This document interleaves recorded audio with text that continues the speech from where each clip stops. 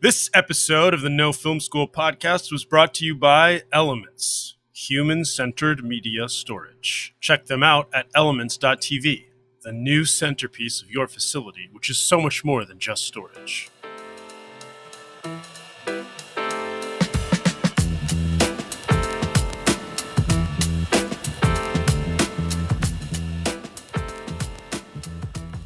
Hey everyone, it's George Edelman, editor-in-chief at No Film School. Today we have another interview from a horror-ish project. I guess it's a horror project. In our horror week at No Film School. Make sure to check out everything else we're doing at the website if you get a chance. Today's interview is with Michael Watson, cinematographer who's been experienced in camera and electrical departments along his career. Michael shot a pretty significant amount of Lovecraft Country, which has just recently finished its first season, and we stay away from spoilers, so if you haven't seen it, don't worry. But it's a period piece. It's a high-concept horror with tons of special effects, and he has a lot to say about what it's like to shoot all that. And he has an interesting story coming from he picked up a still camera and got interested in the whole thing from there. And his career has a really interesting track. But one of the things we talk about that I think will be of great interest to many of you, I think, is he has shows he was shooting right up to the point where the pandemic shut things down that he picked up on.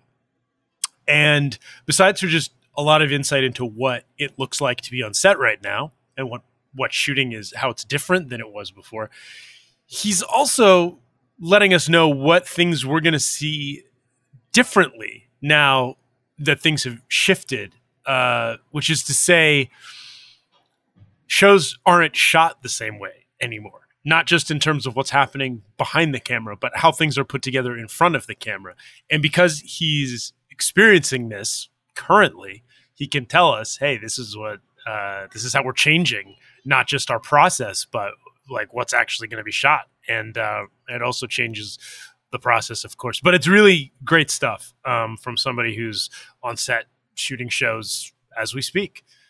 So continue to enjoy Horror Week and listen to Michael Watson.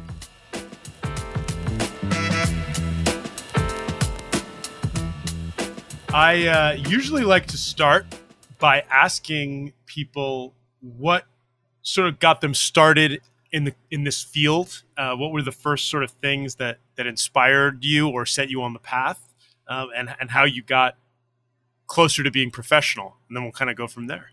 Awesome. So I think the thing that inspired me the most, growing up, I grew up on an island. I grew up in the Cayman Islands on the main island, Grand Cayman, and there wasn't a whole lot to do. So I remember it vividly. One afternoon, just kind of rummaging around through like my parents' old dresser drawers of just stuff that they had thrown in a dresser drawer, and I came across a Pentax. Still camera, just an old beat up Pentax.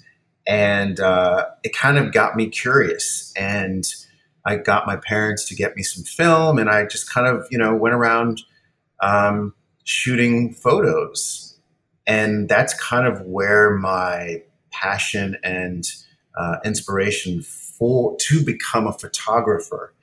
And initially, when I finally started to understand what a photographer was, I felt that I wanted to become a fashion photographer. I was living in Miami at the time. This is probably early 2000 or late 90s, early 2000s. I had moved to Miami to continue my education, and Miami around that time was kind of becoming like the mecca in the fashion industry, South Beach and what have you. Sure. Deco Drive and all that stuff. So I was really fascinated by the fashion industry. The early photographs you were taking, and they were on film. You were developing film or getting it developed. Did anything about it ever feel like this could be a career? Was there something about it, or was it just like, this is my hobby, this is fun to do? Exactly. I think I was maybe around 13, 14, 15. And I didn't really know that you could make a living, doing this. So yeah, for me, it was just a hobby initially. And then when and then you get to Miami, right? Or that's a little later, and you're interested in fashion photography. And what sort of trips things towards film or moving images in a different direction? When did that evolution happen for you? Absolutely. Um, Purely almost by accident, how I ended up in the film industry. Because I felt that the easiest way that I could understand to get into fashion photography was to kind of like learn more about the equipment involved. So I kind of found a job in a rental house, a camera rental house. What I didn't know at the time is that it was a motion picture camera rental house. So it was a mistake. It's a total mistake.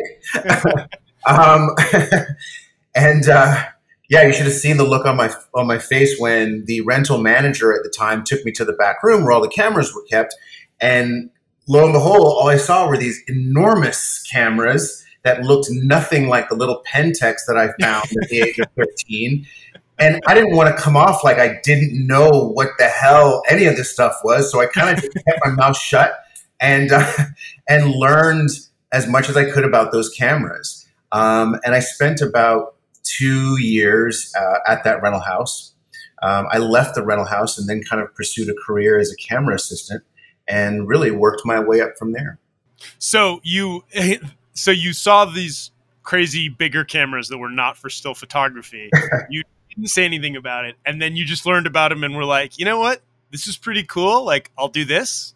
Like, you never looked back. Like, how did that, or were you still like, yeah, I still want to do still photography, or you were just like, this is cool, I'm into this? No, I mean, that's pretty much exactly right. I became very fascinated very quickly with the idea of the moving image, and did everything and anything that I could to, get onto a set whenever I could while I was working at the rental house. So I would, meet other camera assistants and let them know that, hey, if you needed a camera PA or whatever to come out and hang out on set with you guys and run errands, I was absolutely able to do that on the weekends. So I was fascinated right away with motion picture. And this was sort of like, and I'm just looking off of your resume, but so correct me anytime if there's things you're like, no, it was actually this way. But like, These were in the days at the very sort of tipping point of like, still film is the dominant media, but it's shifting, right? The first stuff. So at the rental house, was it mostly film, or was it a mixture of like early video? What was going on there? And what were, like, you became an AC, maybe, it sounds like, correct me if I'm wrong, but it sounds like you started that stuff when it was still film, right? That is absolutely correct. When I actually left the rental house, and the rental house that I worked at, they predominantly specialized in renting Arri motion picture equipment. And at the time when I left, the camera of choice was the Arri 435. And that was kind of like Arri's reinvention of the Arri 3, which was for many years the workhorse of the film industry. And then it became the 435. So digital cameras were definitely not in play in mainstream commercial and motion picture at that time. Right. It had just like there had been like 2 movies, like the Star Wars stuff had just happened. Like, it really wasn't like the thing people were turning to yet. So your career encapsulated that shift. Exactly. And, I think the real transitioning point was, for myself, how I saw it and how I was envisioning it was the Red 1 camera. Yeah. And that was like earth-shatteringly loud, and I remember the discussions of, film still being better than digital. And then over the years, as the Red cameras got better, as the Sony cameras got better, those conversations just kind of went away. And I then know nobody talks about it anymore. oh, Now, it used to be all anyone talked about, right? exactly. And now you have, enormous cinematographers saying that, the idea of shooting on film is just why. Uh, Yeah.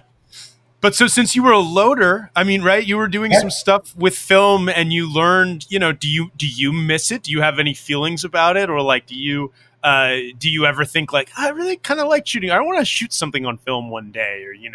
Oh no, absolutely. I mean, I absolutely miss the concept and the feel and the look and the aesthetic of film. Don't get me wrong. Um, but at the same time, I didn't want to fall into like that camp of like, film is everything and everything else is just, not even a real, Sure, because sure. I didn't want to close myself off to this new technology, digital filmmaking. So instead, I went the other way and I felt I want to embrace this technology and learn as much about this technology and understand it in a way so that I can take that tool and use it and apply it to the best of its ability. Yeah. What were the first in the digital revolution as it started? What were the early projects you were on using it, or what did you buy a consumer one or a prosumer and start like testing stuff out yourself? Like where did it fall in your trajectory? I was very fortunate at the time that I was still a camera assistant. I fell into being a camera assistant with Claudio Miranda.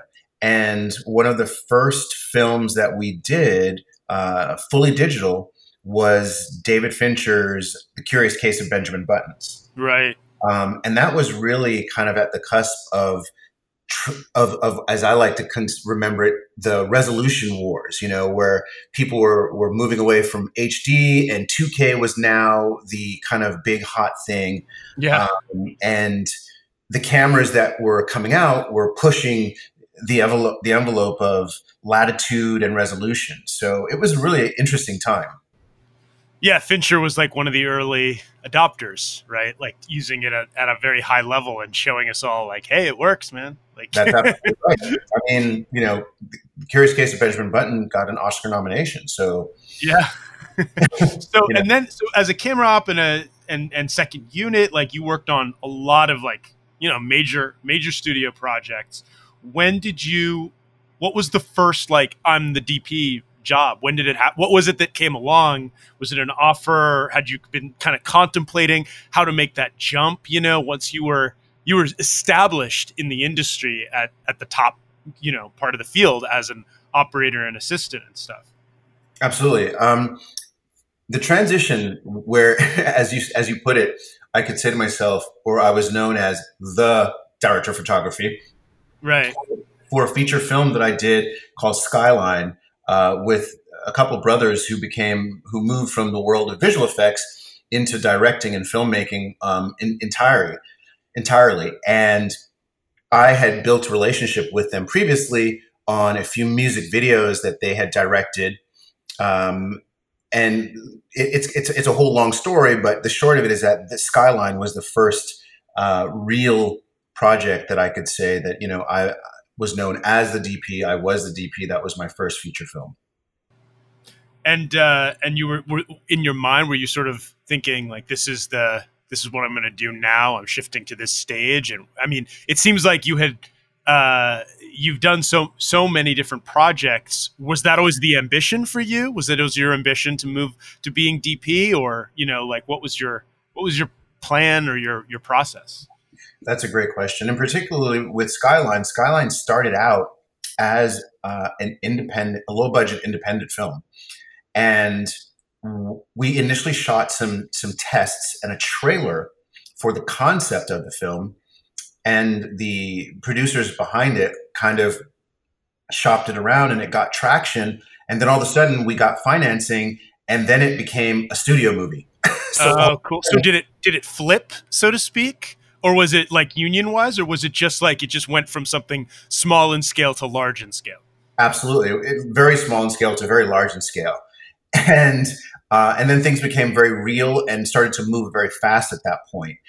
so I didn't really have a lot of time to think about the transition. It was just kind of like when you started working at the rental house and you were like, wait, I guess it's moving films now.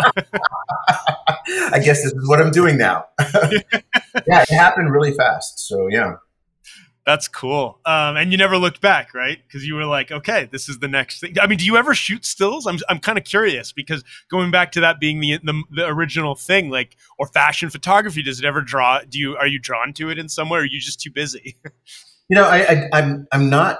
I'm drawn to fashion photography for inspiration now, more so than actual the industry of fashion photography. I kind of look to it for inspiration of within my own work. Yeah. But I do still shoot a large amount of still photography. I use my still photography now for my cinematography because I often build lookbooks that way.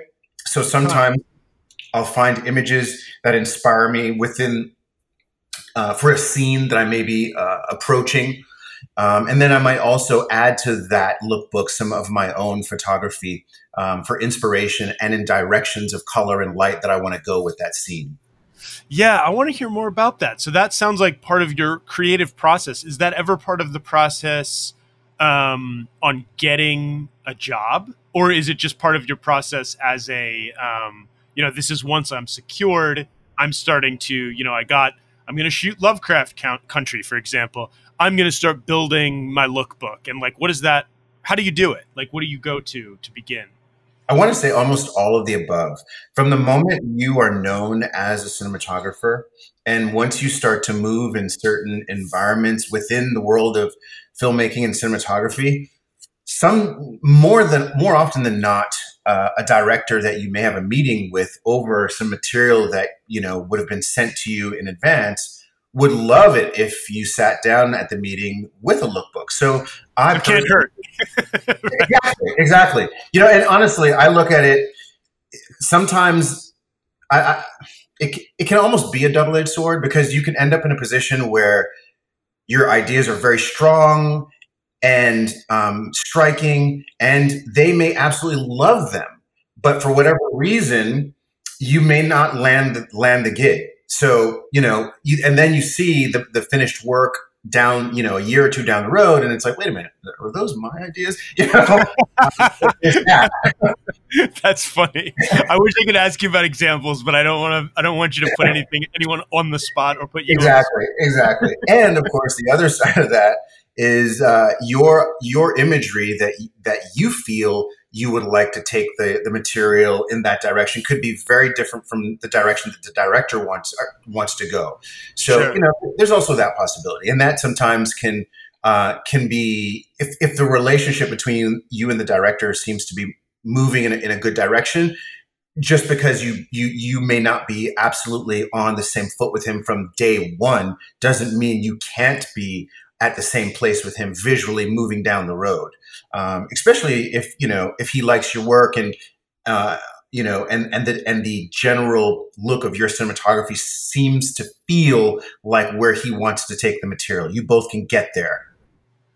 Right. And so like you're saying, and it sounds like in part that being bold can sometimes work against you in those cases, but it's worth the risk.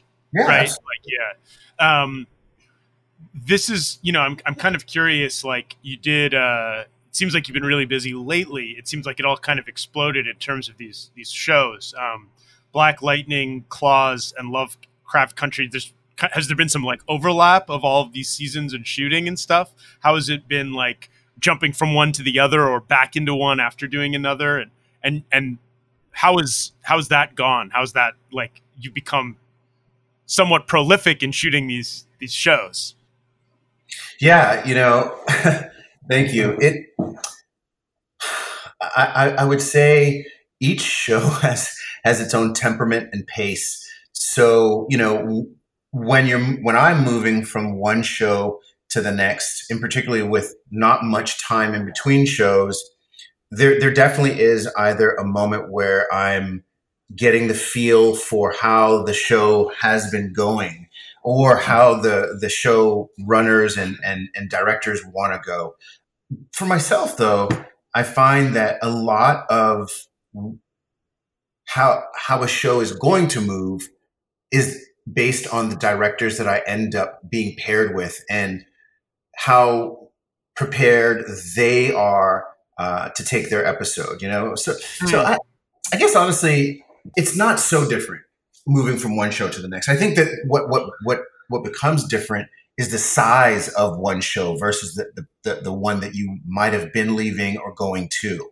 That can be different, Yeah, and I mean, I'm curious to talk about Lovecraft Country because I assume it's a huge show. It's period. It's got a lot of visual effects. It has some big names.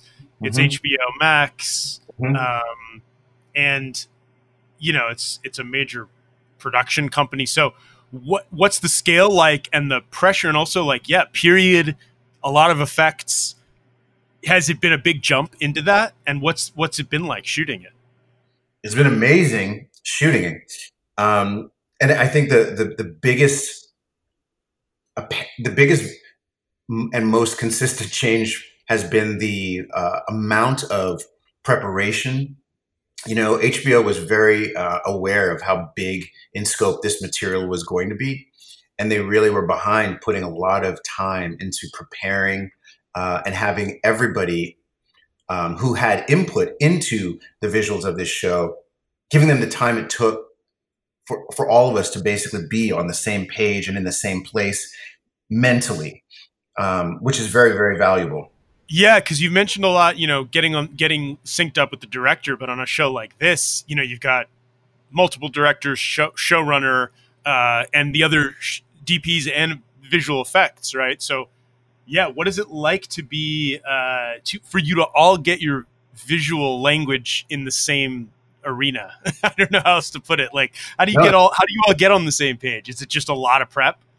a lot of prep, a lot of meetings, a lot of pre-visualization, and a lot of concept meetings and tone meetings. Um, and with those meetings, over a period of time, we all kind of pull together, and we all seem to be in sync, and we land in a place where visually we're all on the same page. We're just, and that is amazing.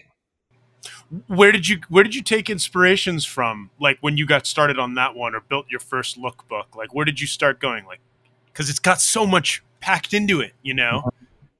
I reading the scripts, I found that the first and foremost place that I wanted to dive into was the 1950s. Yeah. So, I referenced a lot of Gordon Parks, a lot of Harold Feinstein, Fanho, Fred Herzog, stuff like that.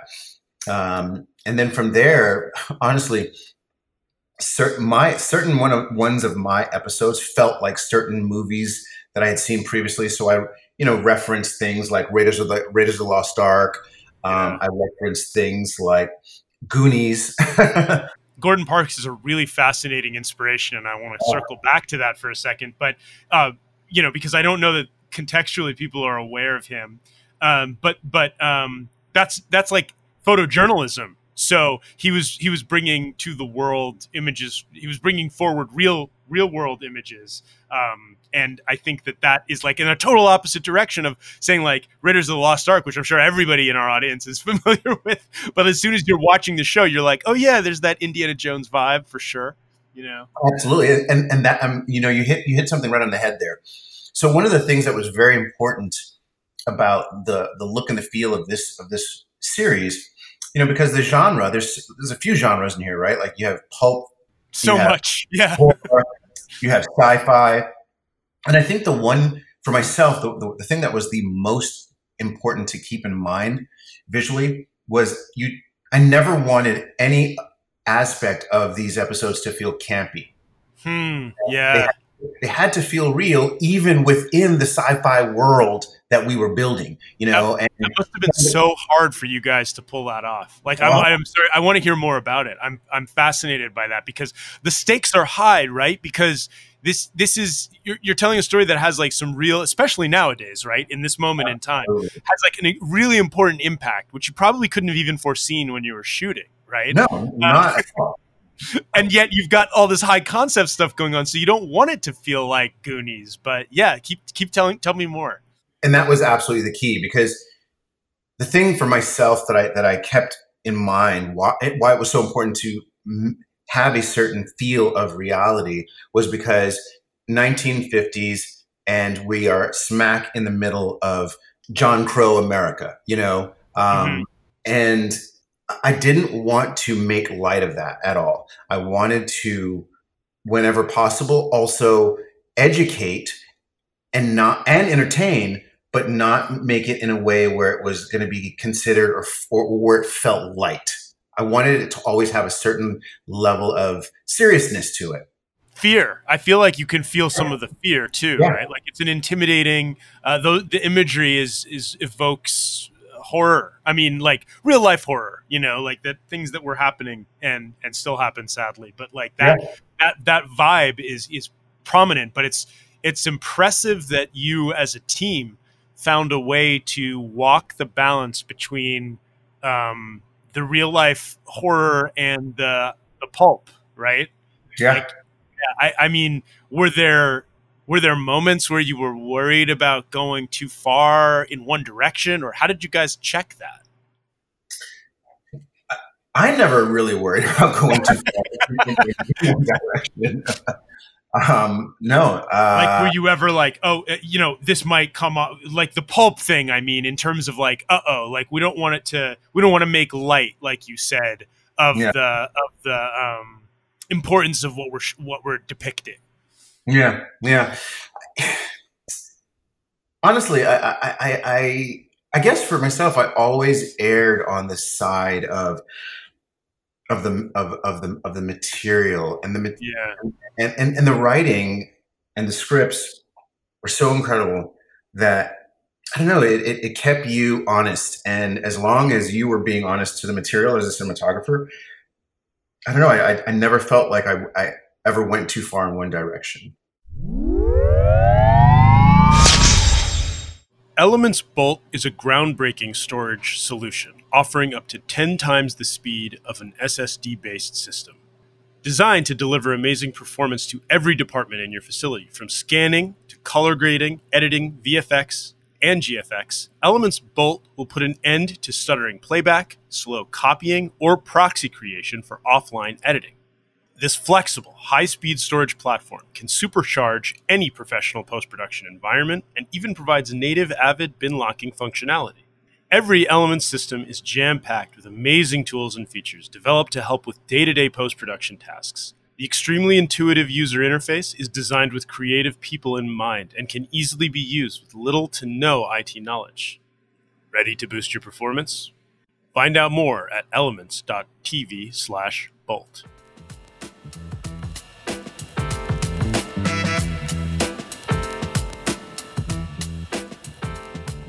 It's definitely an impressive feat because the show, like I said, it's the 1950s. There's visual effects, there's real life history, there's pulp. There's also a lot of mystery, like what is going on here. So it's really something. And when I first started seeing ads, I couldn't believe the timing. It felt like it was created for this moment in a way. Um, how long ago were you shooting? Was Principal? Principal was last year, and we ended my last day on the show was January 21st, 2020. Yeah, Wow. yeah. So it was really like bizarre, huh? Like just Oh like my the God. world changing since then. So tell me, because you've been back on set. Like, what's it like going back to work um, now that we're in this post COVID, middle of COVID era? Yeah, it's a little bit uncomfortable, very confusing at times. I mean, I'm very grateful to be back at work and to be out of the house, and I'm very positive about that. But as far as if your audience, wants a look inside of what it's like to be on set now, it is different, and lots of new guidelines that we are all trying to adhere to, so that we can all stay safe and be able to go home to our families at the end of the night. You know what I mean, kind of thing. Yeah. So yeah, it's a very different world. What's it like? What are the precautions like? Like you wake up, you do your They take your temperature when you get to set and stuff like that. Gloves, masks, no gloves, just masks. What's all No, the no gloves, just masks. But yeah, pretty much like that. So my routine is, I'm up like an hour before call. I take my temperature. I then log into. We're all given a QR code. I scan the QR code, which takes me to the website. I then answer, if I'm not mistaken, it's 6 to 7 questions, all about my exposure in the past 24 hours. And once I've answered all the questions and input my temperature, I now have a green light to head to the set. So then I head to I head to the set. They take a look at my green light, and it's literally like you have this green digital card on your phone. wow? Uh, I am then given a wristband for the day that clears me to be on set and to work that day. Um, Beyond that, we are tested every third day while shooting, and every Monday and Friday while in prep. Yeah, it's Is it the nasal swab test, the one that goes yeah, up into the brain? Yeah. yeah, exactly. Yeah, three So times it's a week. kind of like what's happening in the sports bubbles. Like it's the same Yeah, on set. yeah, Yeah. yeah. And do you have? Do you? Everybody on set wears masks except for everyone on camera? That is absolutely right. Every crew member wears a mask. And when you are on set and when there is an actor on set that doesn't have a mask or protective cover, then you have to not only wear your mask, but you also have to wear a face shield. Oh wow. Um, yeah, and in particular, if you are within 6 feet of the actor who's not wearing protective cover. And then once they've left the set, you can take off your face shield, but you still have to continue to wear your face mask whenever you are at work. And is it weird to work and shoot like in light with the shield and the mask on? What's it like for you? What has it been like for you? The biggest challenge is keeping my glasses fog free. Oh man, no, that's I can terrible. actually see.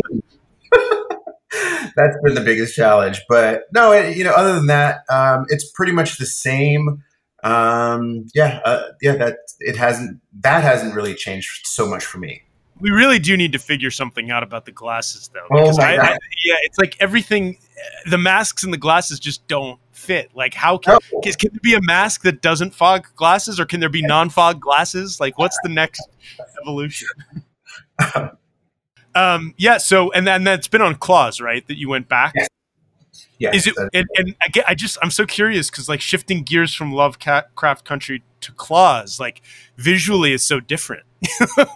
like I mean, I know it's been a while, but you're like, okay, yeah, I'm back into this one now, and like I'm getting back into this world, and like, is there a little bit of a re-entry there, or are you just ready to go? This time around, it was a huge transition because once again, I finished shooting Lovecraft January 21st, 2020. At that point, the coronavirus was, still being kind of murmured about here. It was, if I'm not mistaken, it was huge already in China. Yes. But we weren't even really, we were like, oh, look what's happening over there. Yes. So along comes coronavirus. We shut down. And by we, I started on Claws January 22nd. Oh, wow. So, okay. Yeah, so at that point, things were very normal still. We ended up having to shut down production on March 12th. Wow. How deep were you? Where were you guys? We were halfway into the season. We had shot 5 of 10 episodes. Wow. Yes. So now here we are coming back. We've been in production now for just over 4 weeks, maybe. And no, I stand corrected. Just over 3 weeks. And it has been an extremely interesting transition.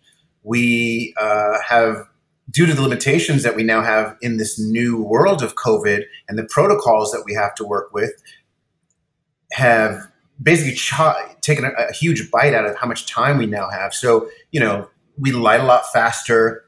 Yeah, it changes the whole way the set runs because of all the extra work, right? I hadn't even thought of that. Yeah. All of it. It's harder to move equipment around the set now.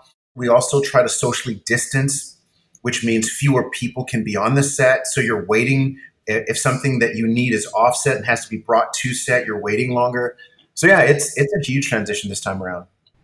What size, like what's the difference in the size of your camera crew and your G&E team, like compared to what it was? Like how much smaller are you guys? Well, from that perspective, we're not that much smaller. Ironically enough, we actually in the camera department got bigger. Normally, I shoot this show with two cameras consistently, A camera, B camera, and every now and then a third camera for particular reasons. But since we've been back in the COVID world, and now that we are literally racing against the clock, and not the clock of finishing the show, but the clock of, if somebody like an actor or an actress should test positive, that shuts your show down. If a director should test positive, that shuts your show down. So we're racing against that clock. So now we actually carry 3 camera crews all the time. Wow. And 3 cameras work all the time. So needless to say, we've had to make some sacrifices in some areas, but in other areas, we've kind of made additions so that we can get through it faster. Right. And it must change how you light and how you plan completely, right? Because immensely. And you still have to match what you were doing. Exactly. Wow. Exactly. It must be like putting together a weird puzzle. Like it is a challenge. What do you shoot on Claws? We're shooting on Arri minis. We were an HD show up until COVID, and now we are shooting at 2K. And that transition, the decision to up the resolution was because of a lot more visual effects may play into episodes based on what our limitations were on set. Wow. Like you're going to notice when you start watching shows that were filmed during COVID that there's not a lot of background extras. And when there are extras, they may be visual effects background extras. Yeah. So, there's more resolution just gave you more room to crop and play and add things. Exactly. Zoom in. Yeah. All of that. So when they first came to you and they're like, okay, we're going to start back up. We're going to shoot a different format and we're going to have to shoot with more cameras. We're just like, oh my God, I have to think about everything differently. Like you and the directors, like what was that? It was a pretty big change. In particularly the third camera, because yes, the third camera position at times is absolutely necessary, but more often than not, you're making a compromise. You're making a sacrifice. Because there really only is one perfect angle to light from. And each camera is seeing a different angle, and you can't light 3 angles equally and aesthetically pleasing. So, and I know Claws is such a visual, like it's so striking, like the colors and the look, like, and I'm sure if you guys go back to Lovecraft, like that in terms of lighting it for 3 cameras would be insane. Yeah, absolutely.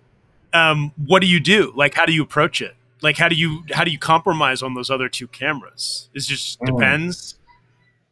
That's a good question. The way I honestly approach it is I still only light for 1 camera. Yeah. And I try to find the most aesthetically pleasing other 2 angles with the other 2 cameras. Oh, I see. So you start with you build it from that first angle, and then you're like, what else can I do that'll help, but that is still like visually good enough? Exactly. That and a lot of foreground. It's always nice to break up an image sometimes, and I enjoy throwing in certain level of foreground elements and finding some magic that way. I'm so fascinated by how much it changes the workflow, and I'm sure a lot of our audience is as well, because we're going to see, we don't know yet. Like you said, we're all going to see it suddenly. We're going to start seeing stuff that's a little different because of how things were shot, like different kinds of extras, not real extras, not real background. That's crazy. What did you shoot Lovecraft on? We shot that on Sony Venice at 6K. Oh, wow. Okay. So much different. Yeah. Yeah. When you're shifting between, how do you, there's a lot of different choices, obviously. And then lens choices, how do you determine what's going to be your lens package or whatever when you're on like Love? It's like, oh, Sony 6K, so I want the XYZ, or I want the, like, how do you go about that?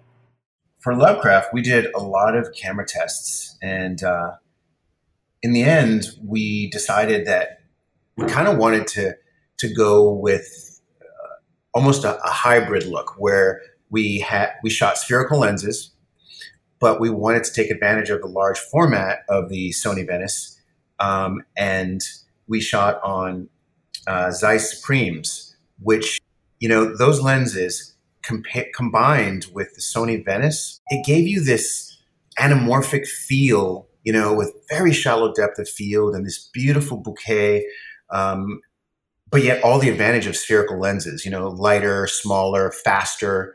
And in the end, it just made sense, and it fit the cinematic kind of style and look of the show that we were going for. Yeah, it feels big and cinematic, kind of like you were Exactly. saying, like that Raiders of the Lost Ark feel. Yeah, and that's what do you guys? What's your lens choices on claws, for example? Like, how does it differ? The main difference is that on Claws we're shooting HD, or well, now 2K, but Yeah, previously HD, and we're shooting Panavision Primo lenses on Claws. yeah, And the Primos tend to have a little more of a cooler look to them, more of a modern look and feel, yeah, and especially with HD. So it definitely works for Claws. But yeah, that's yeah. what we're doing on that show. Yeah, I've heard a lot of DPs talk about how the pairing of the lens with the sensor is the new film stock. Like the combination of how you pick the lens to the right camera sensor then dictates like what that feeling is going to be, that texture. Whereas in Absolutely. before, people would have picked, oh, we're shooting on Kodak, this one. Yeah. And that's what you'd test. But now you test like it's going to be the Primos on, the Airy, and then that's what you got. That's pretty cool though. That Yeah, yeah. Some of the tests that we ended up doing in pre-production with this camera and the lens combination that we decided on, and it was to get a real interesting and true rendition of skin tones and the color spaces that we wanted to be in. This camera and these lenses just, man, it made the cast skin tones just sing. It was an amazing combination. Are you talking about in Lovecraft? Yeah, yeah, Yeah, Lovecraft. yeah. I was gonna say it sounds like that's yes. I think it does. Like just from what I've seen, I would totally agree. And what's funny about that is that people always talk about Airy for being the best for skin, but you guys shot on the Sony for Lovecraft, and it looks great. Like the Yeah, color reproduction is amazing. yeah, So it's yeah, just the conventional wisdom is not always the case. It yeah, depends on the yeah, combinations. Um, absolutely.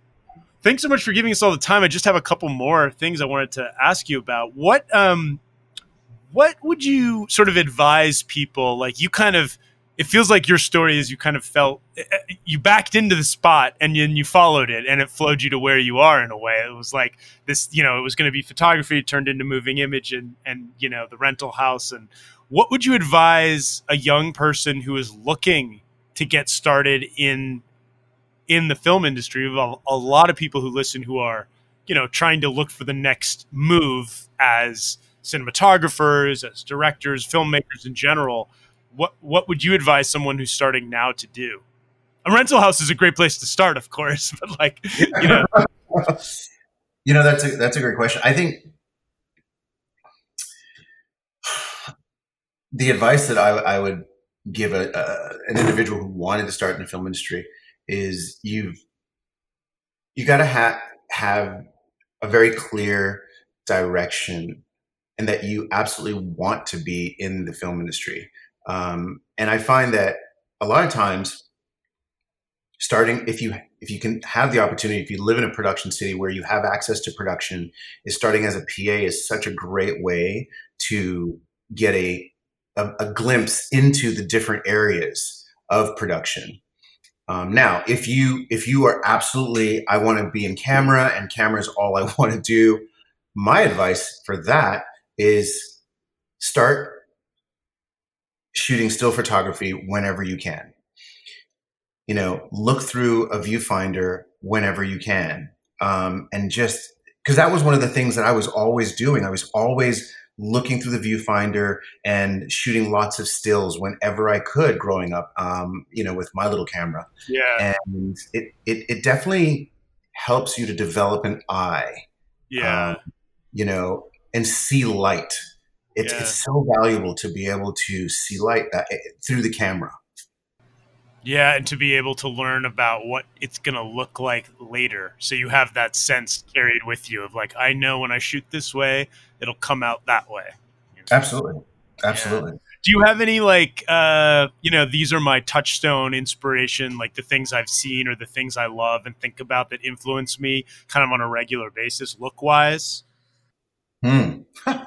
That's a good question. I mean, I tend to draw my inspiration all over the place, to be honest Yeah, with I mean, I ask partly because when you were talking about what was inspiring you on Lovecraft, I was like, oh wow, that's so cool. I wouldn't have expected that, but it makes total sense seeing it. So I'm curious, like, is it project to project or like, so what on Claws? What were the things that kind of that you baked into your approach? you. Oh, for claw, for claws, I I kind of embrace their kind of gaudy behavior and Yeah, try to bring that out in the lighting, yeah, and in the framing, and how we approach, the scenes that we shoot. I try to bring out a lot of the character's personality in a lot of that. yeah. It's got a big look. It's such a different Mhm. vibe, but yeah. Well, that's great. Thanks so much for taking the time today, Michael. I really appreciate it. Thank you.